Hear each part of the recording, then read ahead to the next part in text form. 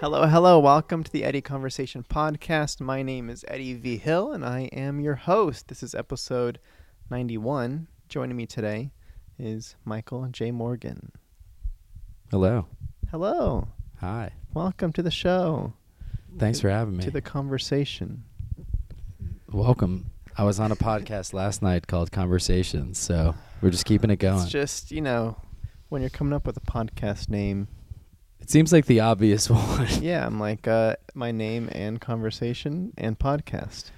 We came up with that name and we're like, this is so original. And then I don't know why I thought that, but I was like, no one has this. And then I searched conversation in the podcast directory, and like the first one was Oprah, and I was like, okay, we got a lot of podcast SEO to work with here. Yeah.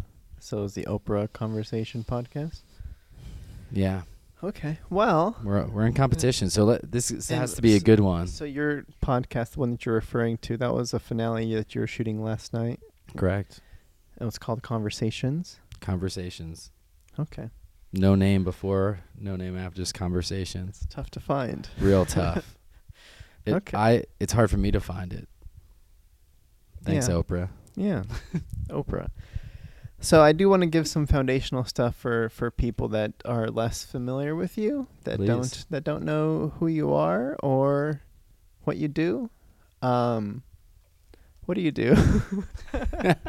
So rumor has it you work in we'll call it brand graphic design and brand stuff. How do you say it? Yeah, that's what I say. Brand stuff. No, Brand so I do brand development, strategy. Brand strategy. And ultimately, like, strategy removed from brand or, business. I would say somewhere between, maybe the best one is like management strategy or business strategy. And then from there, sometimes that's brand, sometimes that's product strategy. Sometimes that is like business offering or sales offering. So it's kind of one of those three. Yeah. Okay, I don't know what any of that means. You're like, I'm bored. Because I know my only experience with brand is like I'm from Reno, Nevada.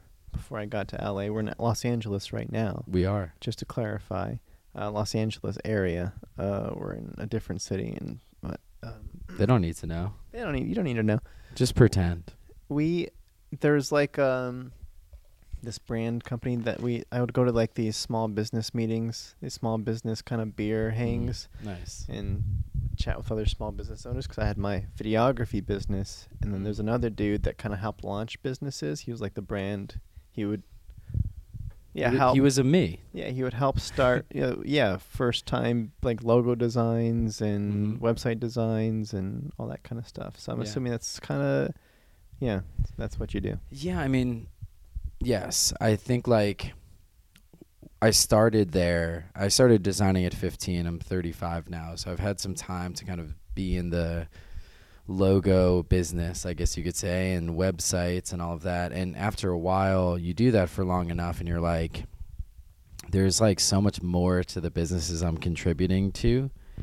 I'm making this logo for them, but like, what are they going to do with it? Where does it go? And then you're like, oh, it goes on these products. Oh, what do the products do? Like, why those products? Why are they named that way? Eventually, in 20 years of doing it, like, you start asking different questions about the business, and about your business and about what you do. And it's like, or I started to anyway. And the questions weren't, how do I get better at making logos? But instead, like, how is what I'm contributing to other people, So, and then how can I help position that? And then if that meant changing a business or a business offering or adding a business offering or changing a name, then all right, let's find logos to suit that or logo, ecosystem, maybe multiple logos to suit that. So yeah, similar to that guy, similar origins, and then eventually kind of, I don't want to say grew out of it, but I personally grew out of it. Not that line of work isn't vast. It just wasn't exactly for me. Okay. All right. Yeah.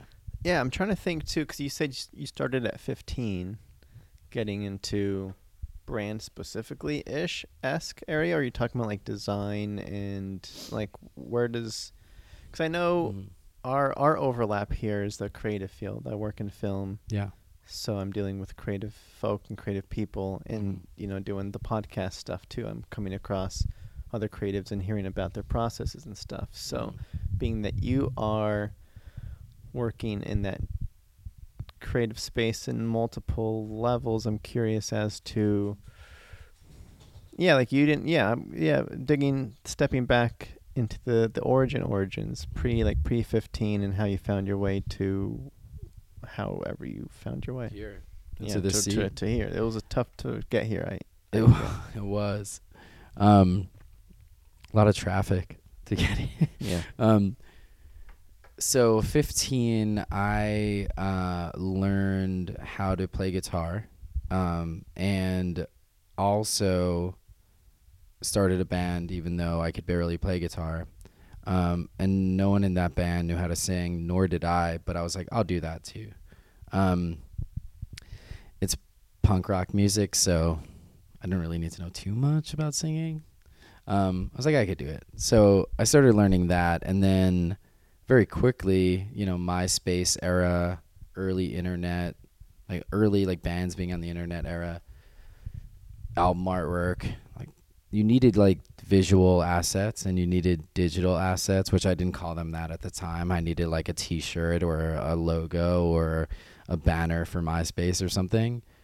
And so I was like, it was very like utilitarian in a way. I was just like, I need this thing for my band to like present us to the world, like, and it was one of those like you're young, you just kind of see what's happening in front of you. This band is cool and they have a logo. I guess we need a logo. You know what I mean? Yeah. Just sort of modeling the things around me. And that's where I started. I went to my sister's room. She had a computer. I didn't at the time. And she was taking graphic design classes in high school. And so she had Photoshop on her computer, but she also had Microsoft Paint, if you remember that tool. Yeah. Epic tool. Good times. Great times. And I designed my first logo in Microsoft Paint. My band was called Misled Youth, which I later found out also another band name, way bigger than us. So between conversations and that name and Misled Youth, terrible at naming things. I think I got better, but wasn't good then. I found a font on dafont.com, dafont.com. Still a website, looks exactly the same, which is super cool. And the font had just a bunch of arrows. Like every letter was just drawn out with using arrows. So I was like, perfect. Like Misled Youth, arrows pointing everywhere. It just made sense to me. And I made it in Paint. And what was cool about Paint is once you did something, you couldn't like, I think you could undo it maybe one time. You could undo one step, but it was like pretty permanent. And so like you had to like get it right. I thought that was really cool. And so like I got it right, and then I exported it and I printed it. And I still have like that printed thing. I don't know how I still have it, but I have the crumpled up printed logo that I designed then. So that was kind of how I got into it. Okay, so it was creative, seeking creative. Like you had the band. I mean, I have a cousin that had a similar. Yeah, he started the punk rock band like Offspring and all that kind of stuff. And You started the Offspring? he was inspired by the Offspring. Is that punk rock? Yeah. That's more like It's pop punk. Either way, yeah. Yeah. So it sounds familiar to me for sure. Yeah. And it's like, all right, yeah, I like the Offspring's logo. I don't know what their logo looks like. I feel like it's just a big O, but I think there was like flames maybe somewhere. Okay. So, all right. So you designed a logo. What did the band think about the logo? I don't really think we were old enough to have much of an opinion. I think just having a logo was like, at the time, that was amazing. So I think everyone was pretty sold on it. Best client I ever had. That's great. That's great. Yeah. Easy. All right. It's a good question though. Yeah. I don't recall getting like feedback. I don't think anyone was like, "Can you do like another round of revisions?" Like, I don't even think they knew you could. Well, because I know, like, normally when you present a logo to people that don't understand the process, they start pointing at it and like, hey, what if, like, it'd be really cool. Like, why don't you put flames right here and do this and do that? And you're like, this took forever, and this is kind of what we got. I feel like I was at a perfect time where, like, no one really knew how to do it. And so, or like they hadn't seen like their cousin do it or anything, you know? So it was like they had no reference point. Whereas like flames, like I could be like, that's impossible. But I also had no idea how to do it. So I probably would have just been like, I don't know how to do that. And they've been like, okay, I don't either. Let's keep making punk rock music. Yeah. Nice. All right. So that's high school. It's high school. You mentioned a sister. That's an older sister, I assume. Yeah, who's yeah. ahead of you. So she was taking graphic design. Okay. Yeah, we lucked out. We had a graphic design class in our high school, Mm-hmm. or like 2 of them, which I don't think a lot of high schools had that. I don't know, but lucked out and had one. I took that class pretty much after that and loved it. Okay. 'Cause I'm trying to, I guess, I know you're a man of many thoughts. And like even just skimming through your Instagram, you can just see a lot of like you're very open about putting, I don't know if it's like opinions or just thoughts or like morals or principles kind of out there, like, hey, live, like, this is just, you're good at expressing. Thank you. Yes, you're welcome. So I want to dive into some of your kind of thoughts about things to say very generally, but I am curious about connecting the dots between designing a logo for your band and still living in that world now, like 20 years later. So sure. Yeah, just kind of like curious about if when that became the plan and if like you kind of fell in love with it at some point, like those story beats, if you will. Yeah, I think now putting good ideas out into the world, putting ideas, rich in values, in thinking, in, goodness into the world. In a way, it's communication at its smallest level or biggest level. And I think recently, even more so, I kind of realized the responsibility of what I was doing even back then. The responsibility then was maybe less. I was just making a logo for MySpace, but I was still communicating something, the color choices, the typography, the name of the band itself, where that showed up on what merchandise. Was it a pin or not, or a shirt? Was the shirt black? These were symbolizing things. They were communicating things. They weren't communicating the biggest things in the world, but they were communicating things. And I think over time realizing the importance of that, and the importance of word choice, and the importance of the challenge of being a creative person, because it can be challenging at times, or sometimes a lot of the time. You're tasked with a lot of different things, like developing your artistic statement in a way, collaborating with people, understanding yourself well enough to generate ideas. And so, that became like a really important part of what I do now. Of the things I communicate now, different from back then, but I do think there's a thread. Just to speed up my history, it was like, did that in high school, graduated high school, after shifting around into majors, ultimately decided I want to do graphic design, and did that, graduated, got a gig in design, and then worked a career in design until I decided I don't really want to work 9 to 5. I'd rather kind of own my schedule, own the clients I take on, or be responsible for the clients I take on, have people come to me for me and the things I can contribute, not need to play hierarchies to get a project that's better or something like that. Was challenging, is challenging, but through that, I think it was a lot of self-discovery of like what were the things throughout my whole career that I think I felt like I was good at, that people said I was good at, that was providing value, and I thought was valuable. And those things were like communication. Those things were helping people kind of to kind of me acting as a change agent for other people. You know, they're here, their business is here, and they want to get there, and like I can deliver, you know, maybe a logo or a strategy or copywriting or something in that space to get them to a new place. I was like, well, I definitely love that. And the how is sort of just one piece of it. The form is just one piece of the puzzle. But the function it serves, like the purpose it serves in the world and the value it serves, you know, that's kind of universal. And the form can kind of inherit that function. It can, whether a logo needs to serve a certain purpose or maybe you don't need a logo at all. Maybe you just need a good like tagline or an app, or it could be anything. You know, the form, to me, I used to be so married to that form. I'm a graphic designer. I can only do graphics. And then over time, I was like, I want to learn as many forms as I can. You know, I'm currently designing a hoodie from scratch, and like, I didn't know how to do that a few months ago, but now it's like when I kind of removed my identity and attachment to like form creation and instead was like, well, what is the change I'm trying to make? Attach it more to that, like kind of my ego got removed from it. My identity got removed from it. And then I could just decide I want to learn how to do this form. And I wasn't like scared to enter into it. There wasn't imposter syndrome or anything. So from doing that, I felt like, and from also teaching design to students and talking to young people, I was like, there's a lot to share, you know, and there's a lot that I can put out into this world that might help someone go through their day a little bit calmer or with more confidence or certainty.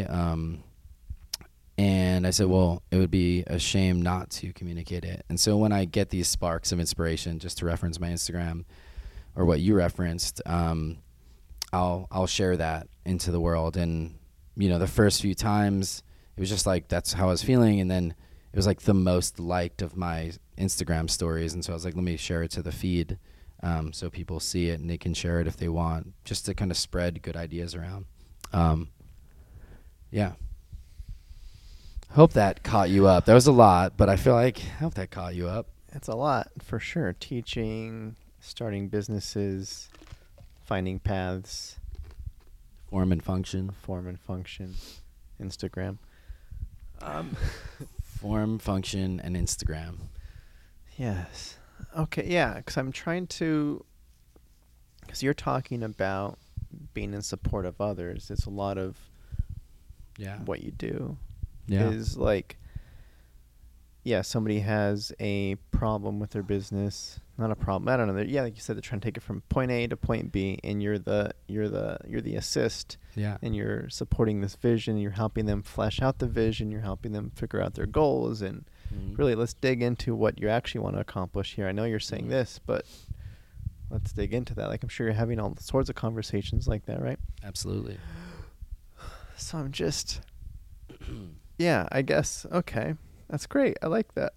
I'm thinking about like myself, of course, in film.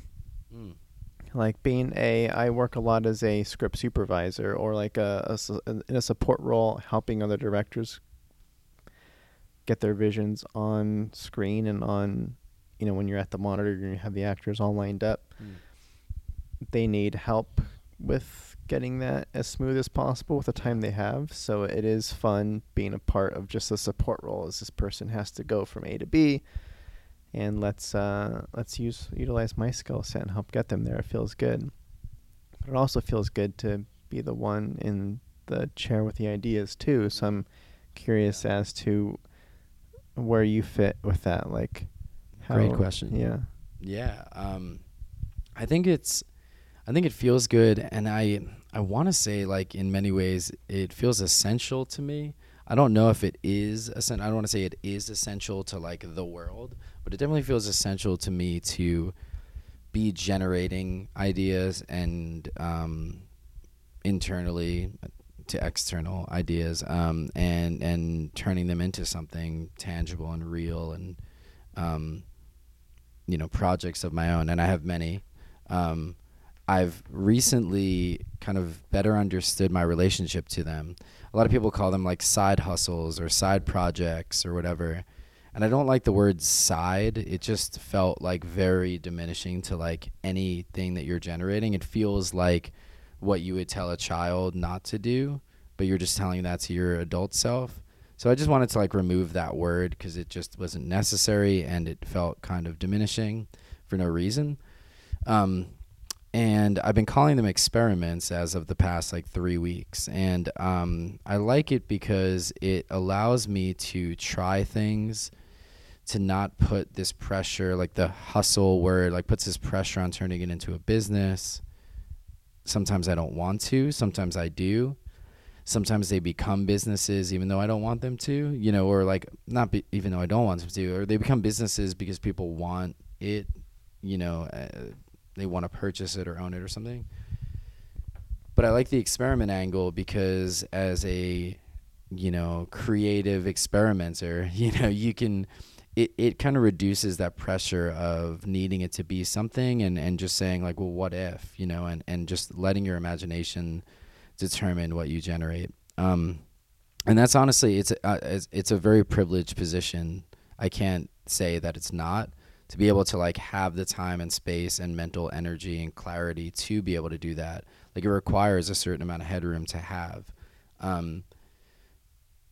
So I probably have more time than the average person, and I'll experiment with different things and generate different projects. So I want to say that only because like sometimes people will hear I'll hear an interview and it's like, well, what's your position in the world? Like, do you have an infinite free time and you're giving this advice, or like, so I don't have infinite free time, but I've made a schedule where I'm able to work only 3 days a week, or only need to work 3 days a week to then pay for the rest of the week. And that was designed for me to allow for these things to happen. So I have like an apparel experiment called merch, MERCHHH, like, because there was none with one H. But I like the name. So, that's an experiment in like, how can I basically put ideas and art on a canvas that is worn, whether it's shirts or hats, and, just see if people like it, see where it goes. And that's a relatively new experiment. I have a musical project called Punk, which is a pop punk band that I started, and the idea was, how can I make the ideal record for my 15-year-old self? So the kid that made that logo, like how can I make that the record that kid wanted to hear but couldn't make at the time? And I'm working on a book on creativity, which kind of isn't an experiment as much as like a meditation on the concepts that I've either taught or learned or been told or observed. And it's just kind of giving me like a space to write and think about things and ultimately lead to a form that could be shared among people. And all of those, like, sure, you could turn any of those into a business. You can market any of those. You could say one of those is your side hustle, or one of those is your main thing, or whatever.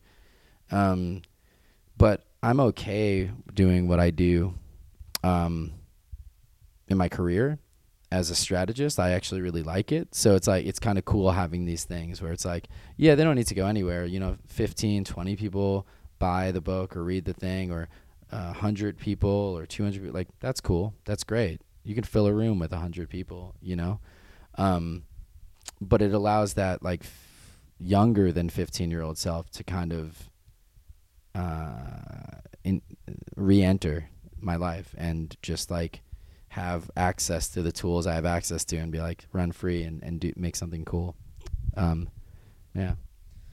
Yeah, and how pointful was getting yourself to that 3-day week? Like, I'm assuming that you've been experimenting with experiments since probably forever. I've got to assume that there's always something going on. I know for myself that if I'm only supporting creatively on other stuff, there is this voice in the back of my head that's like, I need to do something for myself, some sort of creative outlet. Yeah. So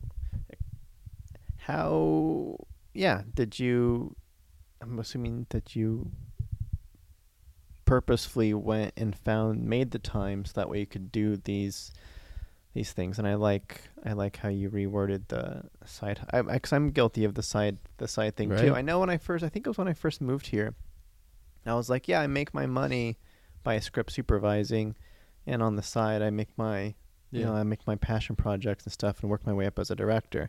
I think these days I don't know, I describe it as like pillars. I'm building up these two pillars so they're more so I look at them more equal myself. It's like I'm building up the script supervisor pillar and getting experience there, and then director pillar is also being built simultaneously.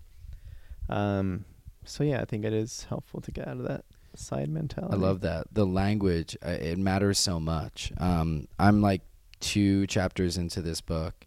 I'm not exactly sure what it'll be called. I think it might be called Exploring Creativity. That's the name of the podcast / research project that led to the insights that led to the book. But regardless, the second chapter is about words and language and how it affects the creative process. And I think language affects a lot of things. And to your point, it's like calling it a pillar, calling it an experiment versus calling it a side hustle.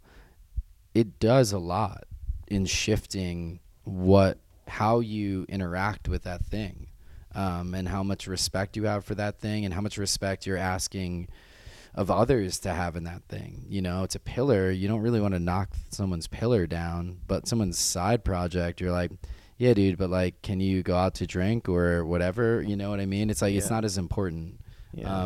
And so, yeah, I definitely, when I can, I'm definitely not perfect at this by any means, but like recognizing where the language is.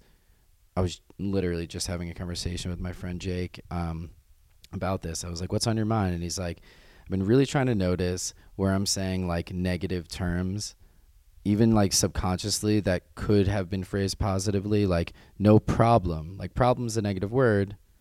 It's like, why not say, that's great, I'm excited to do that or something. And him and I have had conversations like this for a while, but I think it's really important to recognize where your language is like kind of coloring your experience as a creative person. So that was a brief aside, but Yeah. Okay.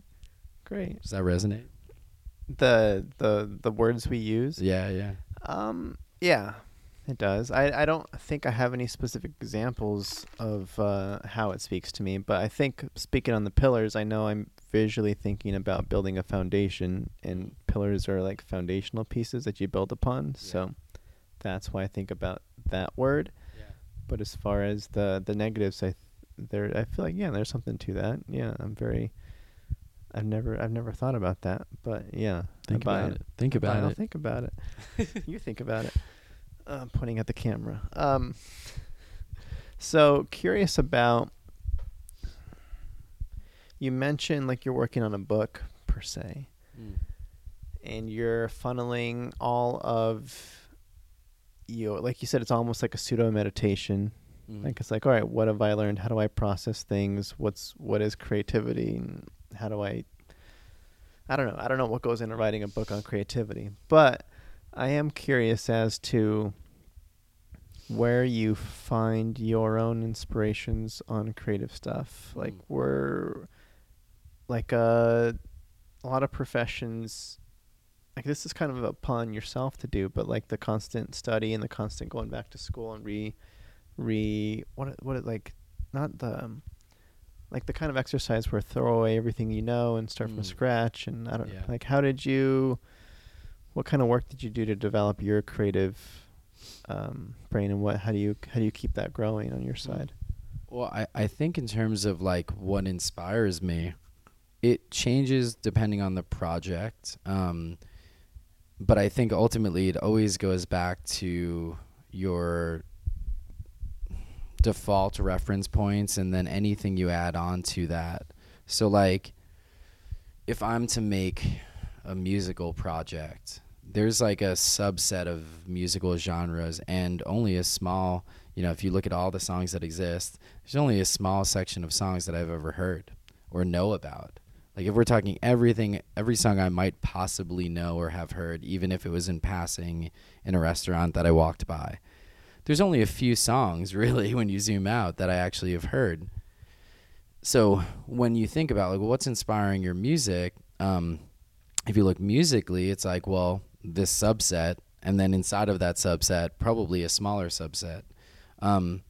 And I think that then leads to the question of like, well, how do you expand your creativity, or like how do you expand your reference points? And it's like, well, that's pretty easy now that we're in the information age. Like you can do that immediately. You can go on Spotify and search for like anything and get anything. You could browse a favorite artist and click anywhere and hear a new artist. And so that's like the access to it is easy, but the part of it that I think is maybe unique to my process, or not unique in general, but definitely something I've been doing, is really like being active about seeing or hearing or experiencing whatever it is that I want to become a reference point.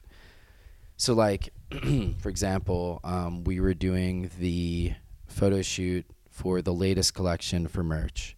And I had some ideas of what I wanted it to be about. The campaign is called, or the collection's called 7 Days a Week. There was a shirt and hat combination for every day of the week. And so I knew that like I wanted there to be some like weekly narrative. I knew kind of where I wanted it to be. And then like right away, it's like, okay, well, like what the word week and 7 days a week, like what are the symbols and ideas and signs that go into the word week? There's so much. There's like right off the bat, you could think of some. And then when you do some more research, you could think of even more. And then when you think a little abstractly, you could start bending what works for a week. So there's like inherent like references and inspiration just in the language we use, the ideas, the symbols that we have around us all the time. And then there's things that we've seen before, you know, like maybe another brand campaign that I've seen in the past, or another business that did something about weeks or whatever. And I mean, I even was inspired by Apple's calendar app icon for that campaign specifically. But, you know, so there's like your built-in reference points that you grew up maybe listening to, seeing, whatever. There's new ones, and there's like just sort of neither of those things, sort of just like the signs and symbols in our culture. And I think the trick is really like knowing that you can tap into those things, all of them, and really just open up like a portal for them to come back to you. I think they're like all in your subconscious somewhere, and maybe your brain needs a little reminder to see them or to experience them, or a prompt to kind of get them going again. But for me, it's like I really try to be in a place where when I'm doing that thing, I could open myself up to those coming through, right? So when I was working on the punk, the first single that I did, I knew where I wanted to pull from. Like I knew it was for the 15-year-old self, and I knew that it was pop punk, and I just started listening to these records all over again on repeat for like days. Yeah, nostalgia kicks. Yeah, but really bringing it out, and I was like, what is it though? Like what was it? And I really dug into like, and this is the other part that I was saying was kind of unique to me, is just digging a step further than I liked Blink-182, I liked MXPX or whatever, and being like, well, what exactly? Like, what were the exact things that I liked? Because I didn't just like MXPX completely. There's songs I don't like.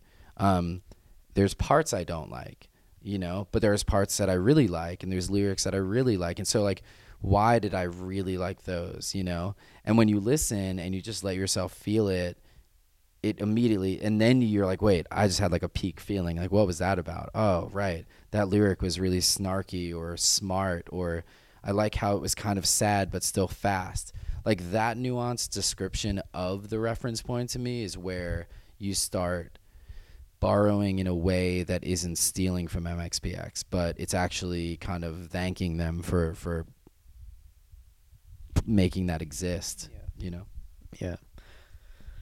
Okay. Yes. Because I think, I that's the kind of stuff I want to do. Okay. I don't do it from a creative standpoint. I know when, I guess, just to,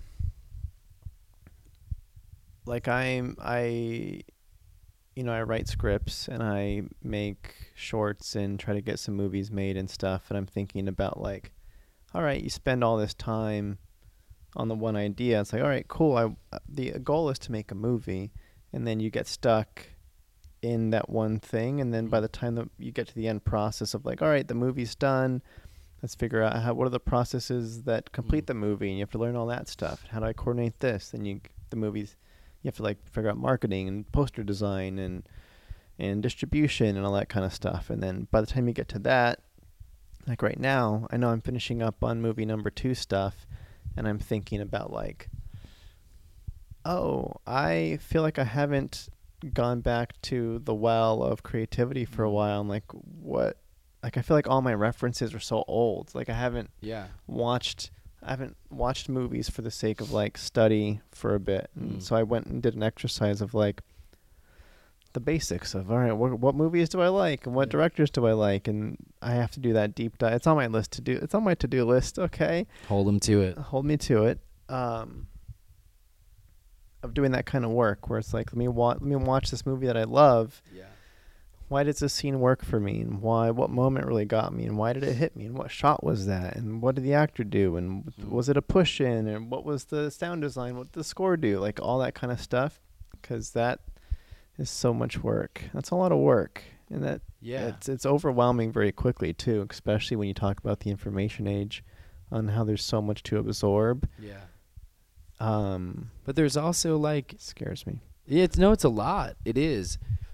I think that like there's also at the end of the day, and why I reference like 15-year-old me and 10-year-old me, is like I have this distinct memory of me as a kid in my room.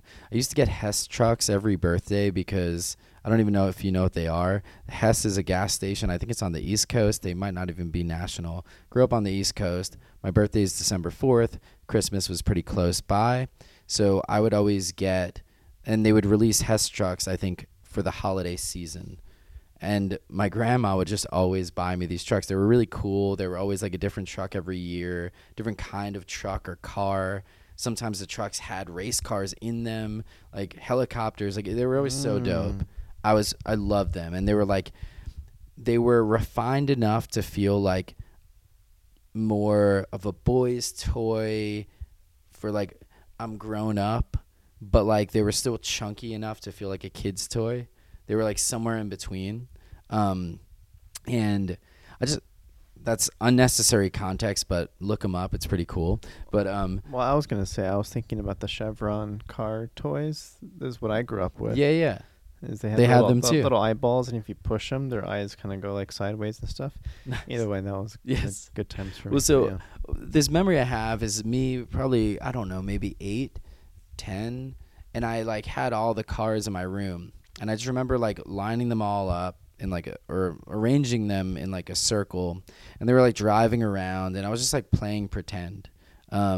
And it was just me playing pretend and like imagining a whole world. There were people were in the cars and they were interacting with other people, and like there was rules to this world that I was building, and no one was telling me I couldn't or could, or what the rules could be or what they couldn't be. And I always think about that joy that you have when you're experiencing making things or absorbing things, because I also have memories of like watching television or films as a kid, and there was just joy. There wasn't the analysis of it, and I think that part is so important, like to remember that like these things that we're doing are actually meant to evoke a feeling. Nowadays it seems like everything's a drama no matter what genre it is, but like there's like genre hyphen comedy, drama hyphen comedy, or like drama hyphen drama. But interesting. It seems we're in a more dramatic period of time than we've been, rightfully so. But it is reflected. But I think it's just important to remember that like the work we're doing is meant to elicit some emotion. And joy is an early one, and it's kind of written off as like a childlike emotion. But I think it's important to try to imbue that in the work we're doing. And when that process, rather than feel that overwhelm, is like I made a Pinterest board of like probably 600 images from my childhood. So they were like toys that I had, candy that I had, or Happy Meals that had come out, video games that had come out, anything, ads, like consumer product things. I just like made all these images that I could think of or pin them. And once you start pinning, it kind of folds on itself, and there's just more pins that you could pin, and the algorithm knows what you're looking for. So it was such a joyful experience to just, I wasn't analyzing them. I was just doing it to like feel that feeling of sort of that pure, like inhibited, childlike energy, because I think that's so important to tap into, because it's easy to lose, and it's easy to just look at the scenes and the pacing and all the details. I think there is a degree of zooming in and zooming out that we need to have, and I also think that sometimes in the process you don't need to be zoomed in or zoomed out. Like it might not make sense to be. It might not make sense in this period of time to be the most creative you've ever been. It might make sense to be the most practical you've ever been, the most business savvy you've ever been, in that phase, knowing that like life is pretty repetitive and you'll likely be in a creative place again. And then it's like, okay, well, how can I be better when I get there? And maybe that's just a question for when you get there, because there's so much in this moment where it's like, all right, I got to release this film and do these things. Like, yeah, focus on killing it at that. And then when you get to the creative part again, it's like, how could I just be like the most generative and fun and whatnot? So I don't know. I think like part of this process is a process of like forgiving ourselves for, or permitting ourselves to be where we are when we are in these processes, because we are in creative fields, but they're not always just about generating. And so I think like it used to really wear me out and kind of bring me down of like, oh man, like why am I not just playing all the time? But when the stakes are higher, when it's affecting more people, when more people are involved, like there is going to be that other phase of just like converging on a thing you made that might have been rooted in a ton of creativity, and now it's not. I was talking to the metaphor of like this beautiful piece of art needs to get shipped across the country. Like, I don't want anyone being fucking creative with that. I want them to like know how to box up a sculpture I made,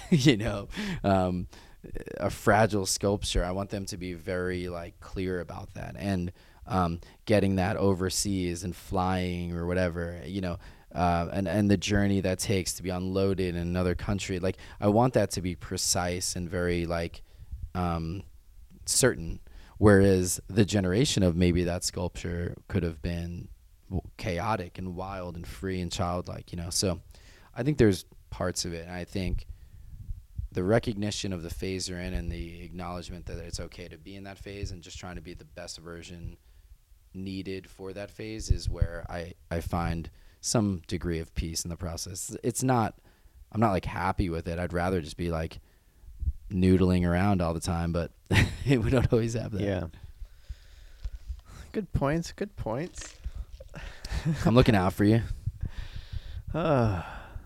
Great. Yeah, no, one step at a time kind of stuff, don't you could hurt the present by thinking too many steps ahead is how I'm kind of interpreting that a little bit. Absolutely. I am going to highlight some specific posts and get some more context on what inspired it, if I may. Let's see.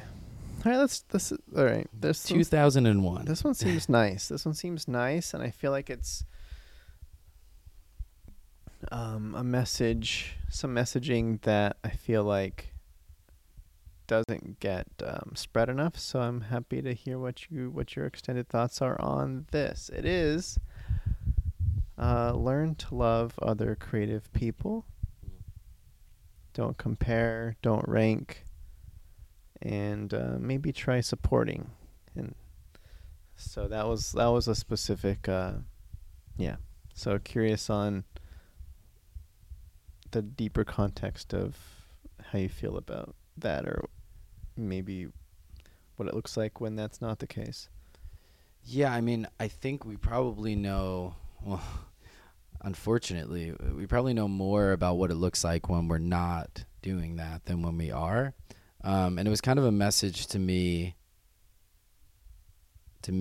and to my students and to some people around me at that time of like, and I forget exactly what finally sparked that post, but I was getting so much joy being around creative people in New York that were making poetry or comedy or songs that I thought were really good. And I remember like my younger self, watching bands play that were playing pop punk music that were from the nearby neighborhood around my age, like being like, they have like a better song than we do. Like, they look cooler than we do, and their pants are tighter or whatever. Like, I was like, we're not as cool. You know what I mean? Yeah. And I never benefited from that. I was just like resentfully watching a show, and I wasn't learning anything. I didn't know what brand pants they were wearing. Like, I wasn't growing at all, and it's funny because I met up with a friend of mine who's become a friend, but at the time we were younger, we were like neck and neck in terms of like competitive about our bands and our songs. So like we both knew it, but we were like frenemies kind of thing. And it was like, wow, what if we were just friends the whole time? You know what I mean? Like, what if we went on tour together? What if we raised each other up and, shared resources and shared guitars on stage and played every show? Like, it could have been different. I don't know what it could have been. It doesn't matter. But it's like, I do have the opportunity to do that as much as I can now. And when it works, it's beautiful. When you get off stage and you get feedback from, people you admire about work you did that's specific and not just like good show, man, or cool movie, but like really, like, directors you respect or creatives you respect being like, man, that scene, like at 6 minutes in, the way like the music like changed like right at that perfect time and the light, and like, that they see you and they fully get it. And you're like, yeah, like that is what I'm good at. You know what I mean? And they're like, yeah, you are great at, like, I think that's important because what I was talking about earlier is all the stuff we say to ourselves that are like really diminishing and like it kind of makes us not embrace that childlike self, that creative, infinite creative self. We stifle that often. And the culture and our environment and economies stifle that by the nature of how things are. So how do we,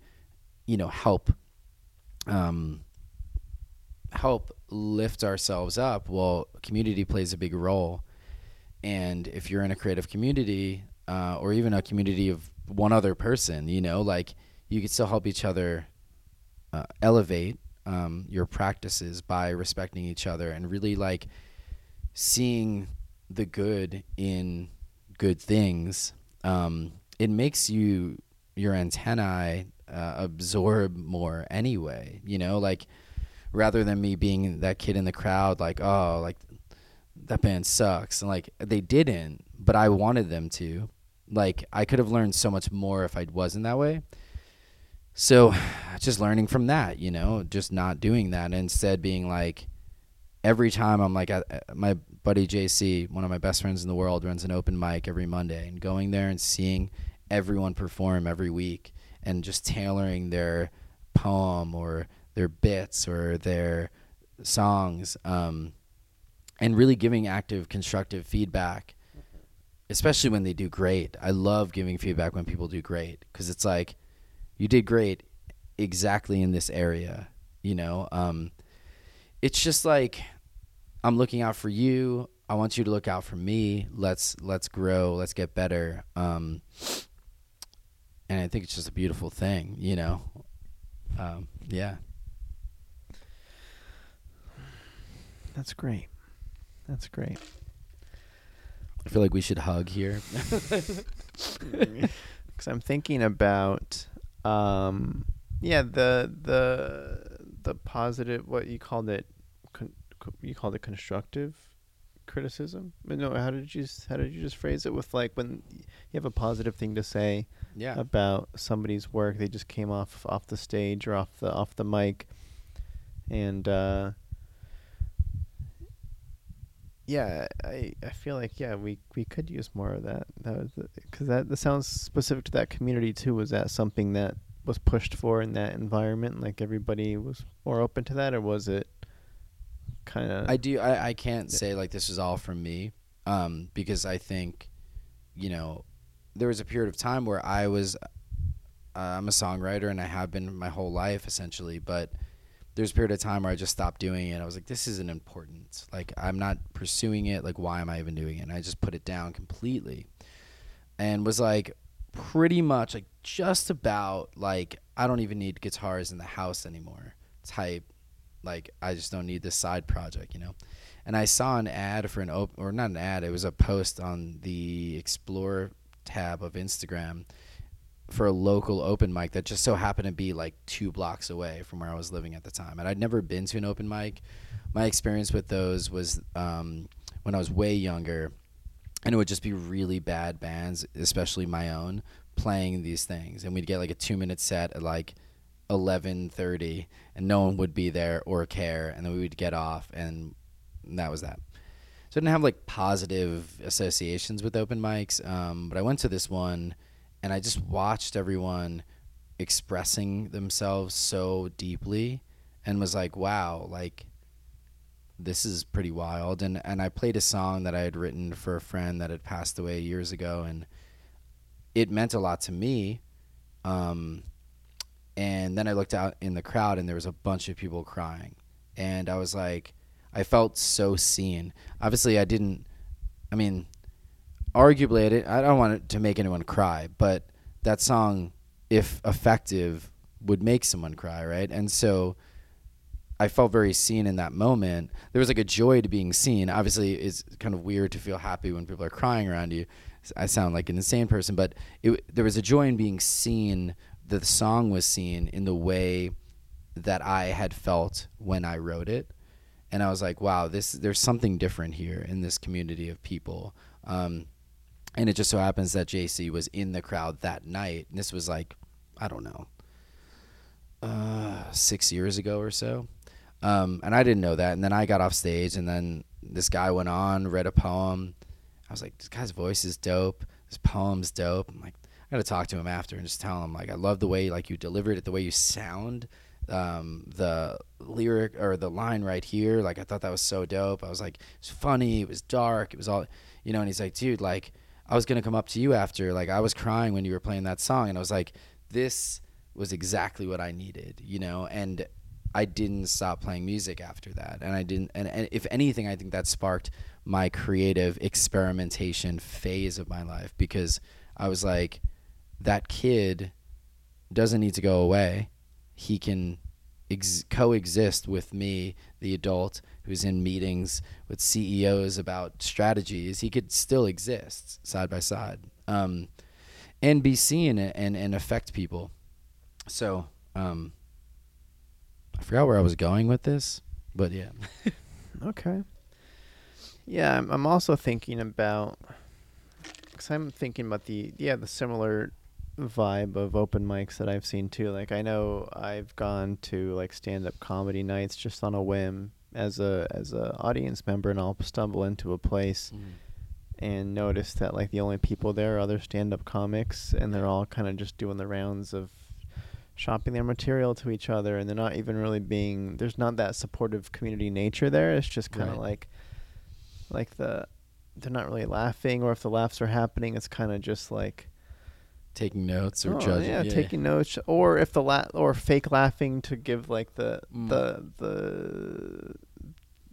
idea that they're, I don't know. It's like, I feel like I should be laughing to give the, like, no, you're doing Keep great. it moving. Yeah, you're doing good. Right. But it's not real. So the authenticity is helpful. No, it sounds lovely though. So yeah, you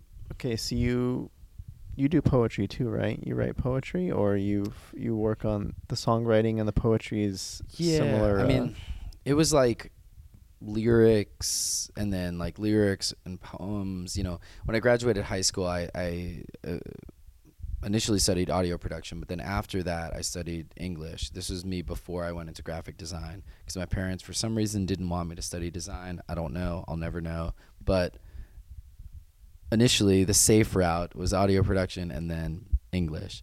And when I studied English, like we read a ton of poetry, and so it was during that time that I realized like what was happening and how you could write great poems, and what you could really embed there. But I'd been writing it, all throughout high school. There'd be times where I'm like, these aren't lyrics. I want to go a little deeper here. I don't want to rhyme. I just want to kind of get an idea out there that's a little musical in its cadence, but isn't a song lyric. That's until I read Fall Out Boy lyrics, and then I realized that you could just really make a pop punk song with just a full-on poem that doesn't even need to rhyme, and you can make it work. So that was pretty rad finding them as a kid. But yeah, I was writing lyrics and poems for a while. Great. Nice. Okay. Yeah. All right. I don't know. I didn't really have anyone. Next. What I want to hear about, just to segue out, because I'm trying to think about. We're doing great on time, too, by the way. So Efficiency. Efficient. I was curious about.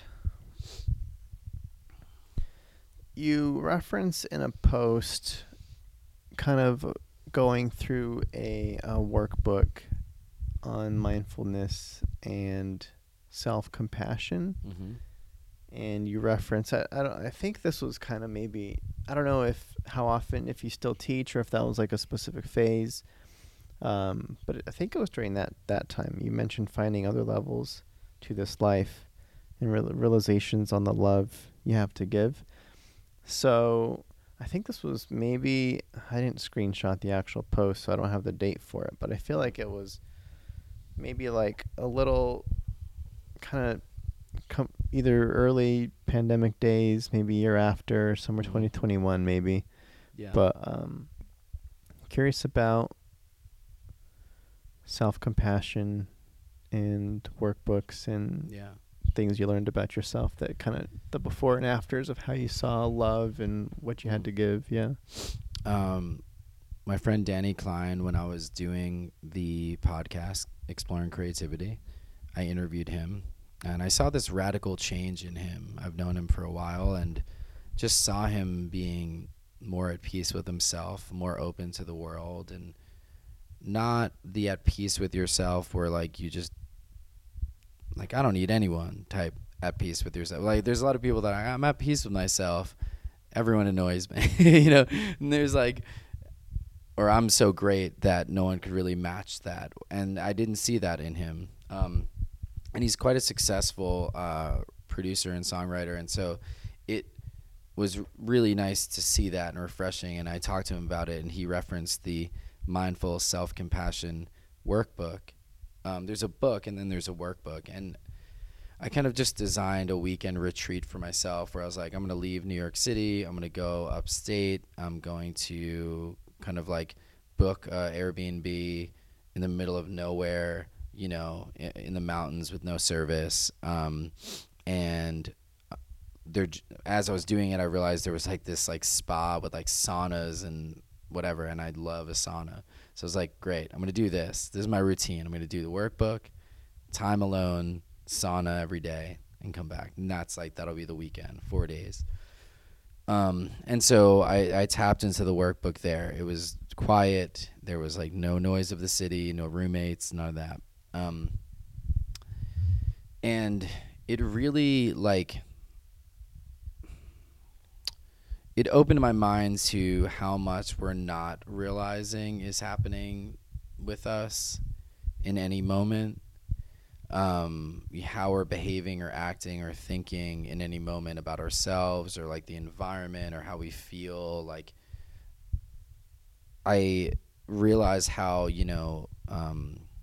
stressed I might be in any moment, and like got so good at not seeing that I just thought it was like a part of me. Like, it's just like another thing in your bag, and you're like eventually just keep throwing things in your bag, and it's like, oh, it's just that my back's always this like tense or whatever. It becomes normal. Yeah.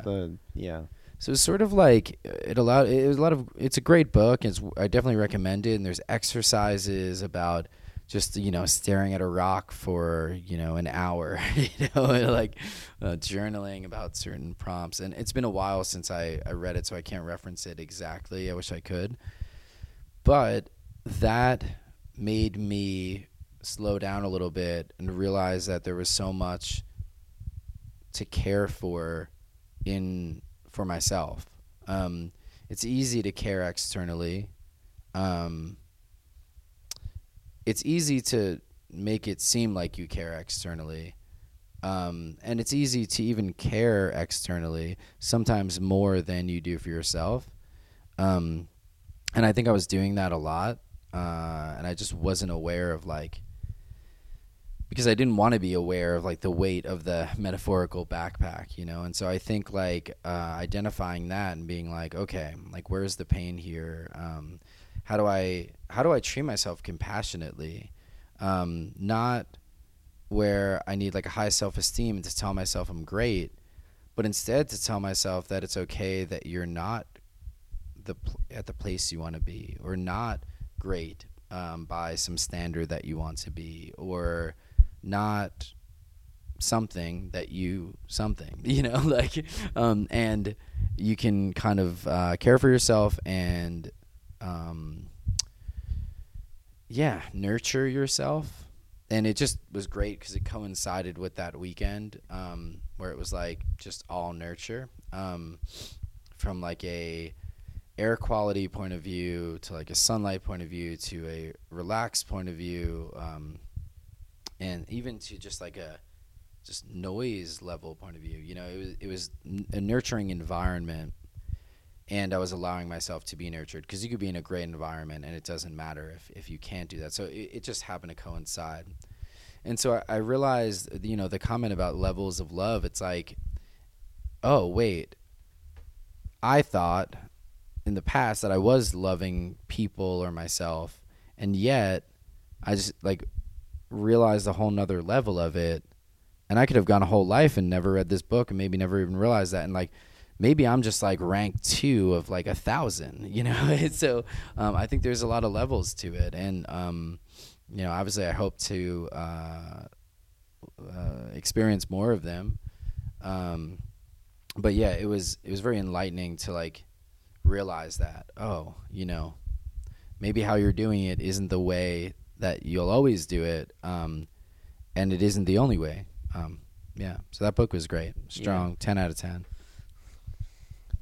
No, it's interesting to hear about, like you said, it's easy to love externally, or easy to show that aspect, but the internal work is harder to, I mean, that to me, that comes down to, sounds like when another person is involved, the action, getting them seeing that you're doing the thing fulfills that, checks that box. It's oh, I cared for them. I did this thing for them. That was that accomplishes it a lot easier than the accountability is right there in front of you. It happened. They reacted to it, and it's cool. But when it's yourself, you have to nobody else is able to check that box except for you. Yeah, that feedback loop is missing. Yeah, you're if I don't do it, nobody else is going to know. And like you said, you can hide it behind, bury it deep. Right. But it only hurts you, right? Yeah, I mean, you hear it all the time. People are oh, he seems so happy. And they're talking about someone that committed suicide. And you're what? But that's how well we can hide pain, and I think it's just a function of not being able to, that feedback loop is lost. If I do something nice for you, or you're sick and I'm oh man, dude, just, you should stay home. And you I'll bring you this over. You don't even need to go out. We'll cancel the event. We'll reschedule it. Whatever, I would do that faster than I might do that for myself. I'd be yeah, I'll come by. I'll do the event. No problem. And I'm limping, coughing or something. Push through, and I mean, it just happened. My buddy was like, hey, you still down to host the open mic when you come home? I come home the same day at 4 a.m. And I'm sitting there and I'm like, yeah, I could probably do that. It's like, I'm like typing the message back. And like, this is also an example of good friends where like, I was like, yeah, like I really want to. And, you know, I am getting back at like 4 a.m. And he's like, dude, like you don't have to do this. Like we could do this literally any other time. Like it doesn't matter. I just wanted to make sure like if you want to do it, you can do it. And he was working off old information that he had, which was he thought I was getting back the day before because I was. Then I rescheduled my flight, whatever, right? But like, there's a version of me that would have just been like, yeah, I'll do it. That's it. And I would have done it regardless of where I was at come Monday at 4 a.m., you know? And I was like, wait, I'm landing after traveling for a long time, 2 weeks, and then flying for this amount of time, landing, working the whole day, and then I'm going to go host an open mic for 4 hours. Like, it doesn't make sense to you right now, right? But to me, today, hours ago, I was like, yeah, I could probably make that work, you know? And so that's what I think the book really hit home was like, would you say that I should do that? If I asked you, like, hey, like, do you think that's a smart idea? Like, do you think that would be good for me? Like, would I feel better after I did that? You'd probably be like, nah, man, why don't you just reschedule? Like, it wouldn't even be a question. Whereas for me, I'm like, yeah, I'll do it. Like, forget, you know? Yeah, and you're considering doing it because you want to do it, right? Like you want to do it, and it's your friend, everything. and Yeah, I don't want to let people down. I want to be liked. I And want to do it. You'll sacrifice the sleep and the recovery, and and potentially being sick in a week, you know, because of that. So it's just like, meanwhile, no one that cares about me would say I should do it. Yeah. And everyone would be fine. Take the day off. Yeah, Take the day off. You're good. Right. You're fine. Good. Yeah, don't worry about it. So I think that was a big piece. I'm not doing it, for the record. Great. And you rescheduled. Yeah. But I think, you know, that book is a great example of, or that post is an example of kind of the beginning of that seed of learning that idea and really being able to like speak to myself kinder and recognize what does this person need? That is me, you know, like what does the person that's me need? What would I say to me? What would I do? What wouldn't I do? You know, and for me, a big lifelong journey. Yeah. I'm trying to think of like too, I don't know how people, it's like, how would I tell me, like they almost have to imagine somebody else, right? You have to get outside yourself. And you still know it's you. Yeah. So you're like, I should still do it. But if you change it to, the whole. Yeah, what would I say to you if you told me all of the same things? Yeah. And it's funny because, like, we have the most information about ourselves than anyone, you know, like, because I could be like, yeah, I'll be fine. Just curious what you think. Like, I'm totally fine. I'm flying in, got a little bit of work, and then I'm going to go to I can twist the truth to someone else, and still they might think that's a terrible idea. But to you have so much information. That if you could tap into it, it's like, you know what to do. I mean, your gut knows just instinct knows what to do. And sometimes it's just like, kind of seeing yourself as a baby that you're holding in your arms and being like, oh, like they're tired. Like they should just go to sleep, you know? Which has been me. I've napped like 4 times on this trip because I'm like, it's like 10 p.m., 11 p.m., but like my friends out here want to go out and I want to go out with them. But I was like, but I need to rest. So it's like, all right, time to nap. Because you're talking about the time difference. Is that affecting? And and you're I don't know how long you've been here, but it's about a little bit over a week. Okay, nice. So it's still like confusing, and I have like business obligations on the East Coast that I'm like, you know, so I'm in 2 time zones a little bit. Sounds like a good time. It's a great time. Nice. This leads into knowing thyself. You called this in your post our most important project. And you also state that involves creating a more meaningful surrounding for yourself. Hmm. So it feels like there's a lot there. Like we were talking about the compassion and the mindfulness. I feel like that plays right into getting that gauge on who you are. And then I'm curious on how you see that pairing with the surroundings aspect on what that looks like. Yeah. So I think it's actually a great integration of the two things I've been talking about. It was like the child self and the self-compassion with your current self. You know, embracing that child self and knowing where you're at currently. Um, you know, the self is obviously a debated concept in philosophy, and like what that actually means is definitely open for debate. So I can't speak to all beliefs in these statements, but I can say that having an understanding of the being, what they need biologically, what they need socially, what they need, or what they're compelled to do. You know, stepping outside yourself, just seeing you operating, like the consciousness. I mean, there's so much to this that I can't even get into it. There's plenty of people that have talked about it. Knowing, being aware of, like, knowing is a very interesting word, but being aware of, being tapped into the kind of drives, the motivations, the things it's attracted to doing, to being around, to knowing, to wanting to experience, like, and creating an environment both physically and mentally where it can do that, is important. And it is a difficult project because there's a lot of competing agendas for sometimes people around you that aren't looking out for your best interest. Old narratives from past people that weren't looking out for your best interest, or didn't know your best interest, or didn't know the person you were becoming.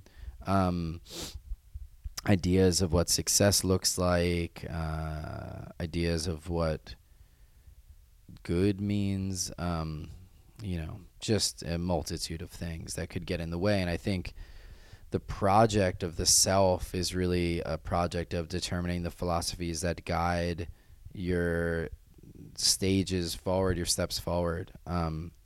So it's continual.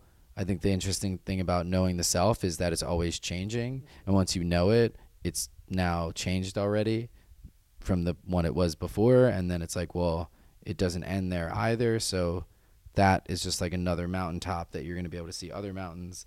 And maybe it's like a taller mountain, and then you're able to see all the ones in front, and then more and more. So it's kind of an elusive concept, but I think like the most important project, because me showing up today focused, excited, and ready to give all I can to you, to the audience, like genuinely, like that is part of the result of the project of knowing myself and what makes me excited, and where I feel like I can provide value, and what I'm interested in, being okay to share those things. Like all of that is from tapping into the younger self and doing the work to be compassionate about myself, and even deciding to take a 2-week trip where I could have potentially sacrificed the job I have, for doing so. Like knowing that that was important for me and essential for me, to see family and friends and have time away from a city that is noisy in every way, then I could end up here, So I think it's a continual project. And I think it's important to share that it's a continual project, because we often think that like once we get this, once we act a certain way, once we stop feeling anxiety, then we're perfect. But I don't think that's the case. I've yet to see anyone that's perfect. You just find a new thing to improve, and not in a way that's like, anxiety inducing, where it's like, oh, I did this, now that, like, but it's just like you're gradually just improving, which is beautiful. It's like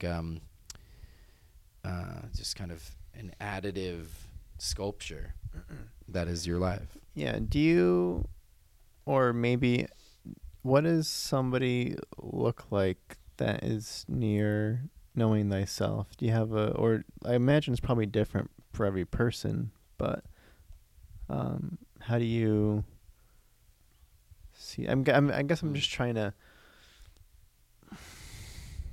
That's a great one. Yeah, I'm trying to Who's the imagine. most perfect person you know? Yeah. Well, not even yeah. being perfect. It's just No. like if you knew reaching that peak, what does that version of yourself look like? Is it like a nice, calm, Yeah. very certain of who, like being certain of who you are gives a sort of, I don't know if the word is confidence, but like you described that one guy that felt Yeah. very like Yeah. just grounded and just like, is that kind of the, Yeah, and I think there's components of a lot of different people for different parts of life, because life is not like one thing. There's so many components, like people that are great with their family, people that are great with their friends and themselves and their communities and their work, um, and their employees, and how they think about what they do. Like, I think there's levels to this whole thing, and there's different things happening. And so I think, they always say like the 6 people around you or 7, like, they have the greatest influence on who you are. And I think like the people around me, the people, on my iMessage, the little bubbles at the top that you could pin, those people have a tremendous impact. your MySpace top friends? Yeah, the top 8, but now it's 9, which is sick. Except I don't have music when people message me. That'd be rad. But those people affect me, like there's people that I think have, know thyself as the artist self. And that's really compelling to me. Know thyself as the craftsperson. Know thyself as the employer. Know thyself as the father. Know thyself as, whatever. Like, that's a bunch. But Yeah. I think, to me, it's an amalgamation of that. And obviously, I won't be all of those things, or 100 out of 100 for all of those things. But yeah, I've yet to find, and maybe I'm sure there are people closer to that, but I found that like in different areas, there's people that really inspire me and make me feel like, wow, their project has been, at least in this current phase of life, their project has been kind of getting great at this piece, and I think it speaks to the importance of community and just having people around that are like, actively improving and trying to know themselves better. Yeah, because I'm imagining that somebody who knows, like you mentioned, the thyself that shows up in different circumstances or settings is like the work self versus the relationship self. But I was kind of imagining that the thyself ultimate is, shows up. You show up the same, or at least essentially like the core of you is the same, and there's just different wrinkles depending on like what hat you're wearing, right, metaphorically that day. Yeah, I think the underlying self, if we're able to feel a sense of calm, feel a sense of safety, feel a sense of assurance, in the environment we're in, then I think we can act on the purest form of ourself.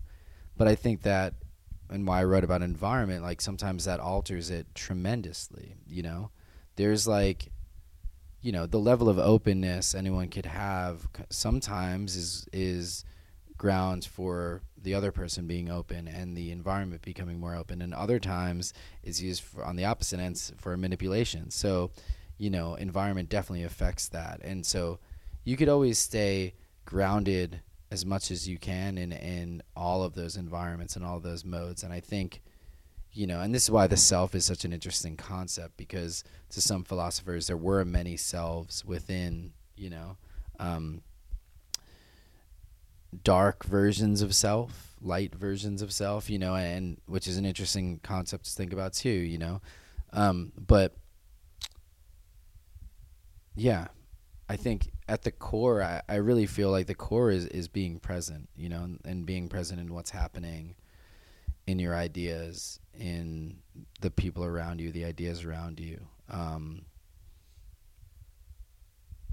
And yeah, yeah. No, it's a lot. That's a lot. There's a lot going on there.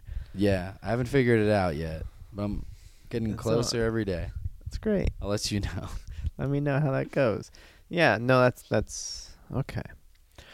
I guess I don't know. I feel like to wind us down, I was going to ask a more. I don't know. Just looking at your Instagram today, you're posting about potentially taking an Instagram break, and I was going to ask about that. What's up with that? What do you use Instagram for? How do you use it? Why do you need the break? And are you worried about anything with it being gone, or is it all the social medias, or just the? I'm not really on many platforms. I have Instagram as my main channel, and then I guess YouTube is not really social, but I use that a bunch. Other than that, I'm sort of off the grid. But there's something Andrew Huberman, who's a great podcaster, talks about, and just like how these things manipulate our dopamine levels and cadences, and he's recommended a protocol of sort of a dopamine reset, really trying to abstain from as many addictive substances as you can, ideally all of them, be it caffeine, or social media, or all of the above, and I think when things get hard to turn away and you lose that control of the self, like then, how do you really know thyself when you're like, oh, like this thing is just pulling you constantly? And it pulls me in constantly to check a meme that a friend sent, or to scroll around and then send a meme to someone. Like, it just doesn't really do much. There was a period of time where I was getting a lot of business through that. I still think there's a lot of opportunity for getting business through that.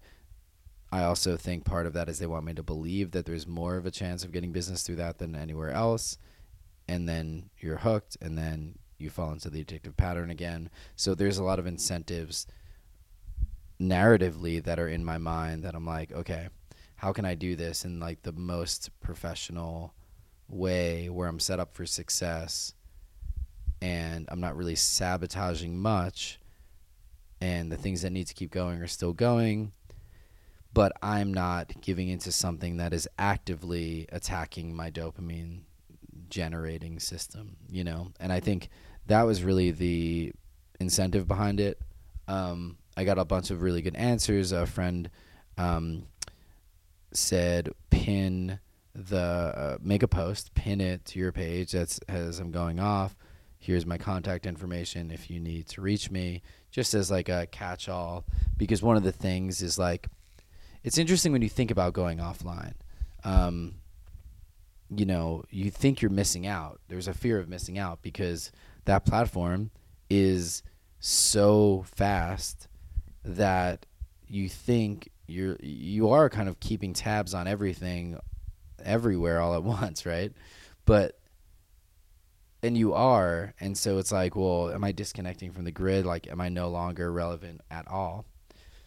And again, they want you to feel that way. So it's like, okay, everyone is doing that, and that's true, but can I develop a healthier habit? Not just like abandoning ship altogether and not socializing with anyone. I don't want to do that. So I'm like trying to figure out a good strategy holistically that like kind of addresses all the needs that I need fulfilled, that I'm assuming leaving Instagram will like I'll lose, I won't have. And it's like, okay, well, to do this, if someone wants to DM me or send me an important message, how do I address that? Okay, cool. Put the email, maybe put it in my bio, put a story, cover all the grounds. Is there any active messaging that's happening? Okay, like, if we're being in touch in direct messages about showing up tomorrow, probably not a good idea, but I exchange contact information, we're good.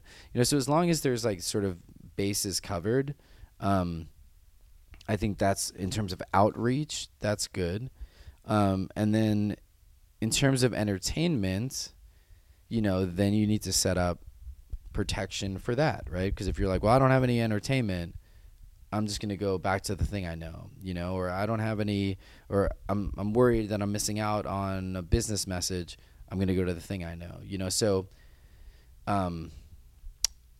just setting up a little bit of safeguards, I guess you could say, is where I feel like it'll help. But the goal is a dopamine reset, to really like just build that back up, be a little bit more in control of my being, because that can't hurt. And then I think what's more interesting about it is, because everyone says they want to go offline and whatever, but I think it's really interesting to think about, like, well, what are the best strategies for this? As a strategist, like, what are the best strategies for getting offline? And I think that to me is really interesting. Interesting. Yeah. Okay, so because Instagram's not publishing that. Here's how to get off Instagram for a month. Yeah. Is that the plan for a month? At least, yeah. Okay. Yeah, 30 days. Dopamine reset. Yeah. 30 days. Nice. That's not bad. I was thinking maybe like 90 days. Well, once you go 30 days, you'll be like, oh my gosh, this is so much better. I'm just going to leave it like this. Let's do 90 days. Well, this is the thing. Like, if ideally, all the bases are covered without it, and then I don't need to go back to it. You know what I mean? Right now, I'm thinking I'm going to lose X, Y, and Z, and therefore I'm staying on it. And so I think, like, if I can build my business, if I can build relationships, and I can entertain myself in maybe more beneficial ways, then I don't need the platform at all. If I and lastly, if I could signal that I exist to people, which is essentially what that is, then, like, I should be pretty good.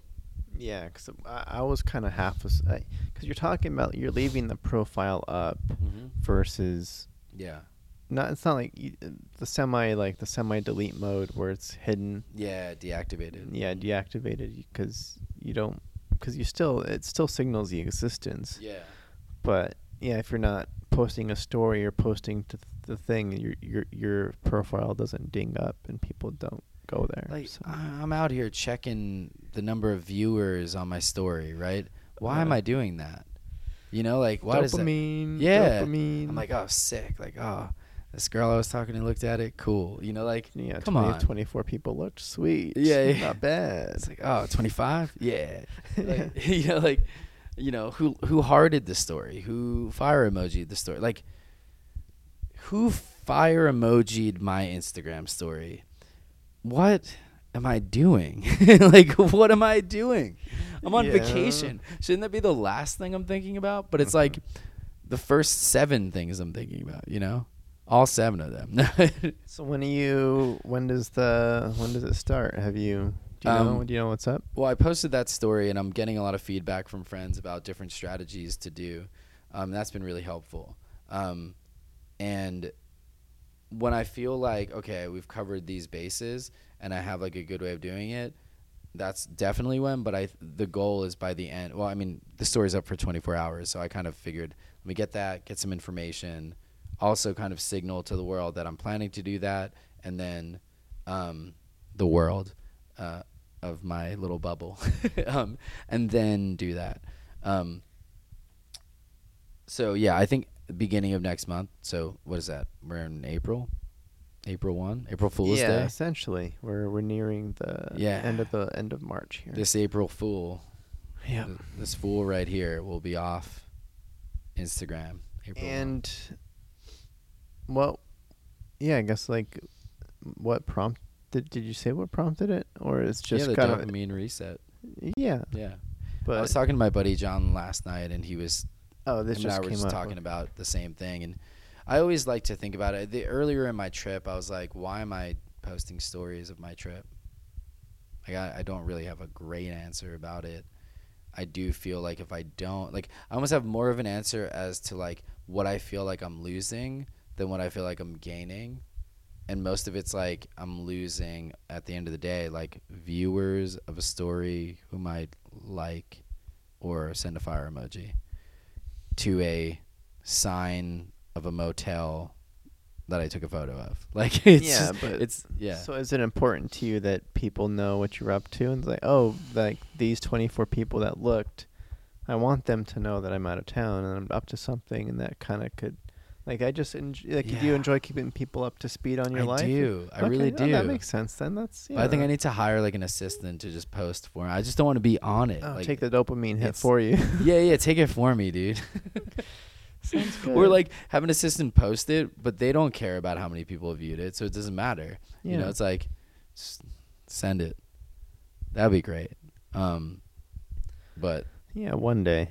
if anyone's into building a service for people that hires people to post your Instagram called Full Send or Send It, and you just send them the thing and then they post it, that would be amazing.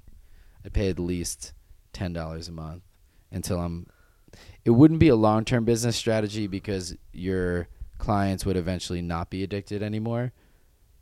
But it would be like at least 3 months you'd have clients first. You get $30 per person. Maybe raise the price. Maybe the whole service is $100 for 3 months. There you go. There you go. Take it. Nice. Great. That's what I do. That's what you do. Good example there. Good. Yes. Perfect. All right. I mean, that's pretty much that's where we're at. That's the show. Do you have a theme song? Yeah. There's a theme song that'll play. I hope you enjoy it when you. How does it when go? You check it out. We could like bop to I it. don't know. What's the tempo? Well, you cut away from it, and then you have it's cool. It's a whole thing. It's a whole thing. Well, last question. I know you're gonna leave Instagram here, but where can people find you? Yeah.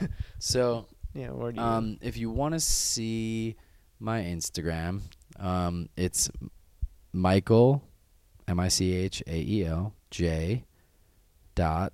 Morgan, Morgan. From there, my bio links to every experiment and thing I'm working on. There's like 10 at whatevers. I'm always big on making accounts of the project so you can see all those. And yeah, if you want to see any of the sort of like the business side of things, if you're like, hey, it would be cool to work with this person, and want to see some case studies of like design work. I haven't really put up a lot of like one-on-one consulting case studies, but we could talk about it. There's a website of my consultancy called Status. The URL is stt.us. I dropped the A from Status. I told you I'm bad at naming things. Yeah, it seems like you're good at using multiple letters in a row. That's been a theme. It's consistent. Yeah, it's been a theme. So stt.us, you'll see all the stuff, and that should be about it. I mean, if you're in Bushwick, hit me up. Let's hang out. Or if you're in Brooklyn, anywhere, or in New York, you want to hang, let me know. Anywhere in New York. Not anywhere. If you're really far in like Albany or something, yeah, I'm not coming up there. So you can drive down. Cool. All right. Yeah, I'll do my best. I'll have to get those links from. I don't know why I'm saying this now. I'll get those links from you. Put those in the thingies. But yeah, that's the show. Thanks for watching, listening, and thanks for coming out again. It was cool having you out and talking stuff I don't normally talk about. So this was great. You asked a lot of really great questions. I love that you looked at my Instagram and like pulled from there. It made me feel like, wow, I really said some things, and it made me feel great. But also like the topics were so. There's so much to them, and I feel really comfortable talking to you about it. So thank you. Lovely. All right. And nice to meet you. If you never heard of me before and spent an hour listening to me, thank you so much. That's pretty rad. All right. Bye, everybody.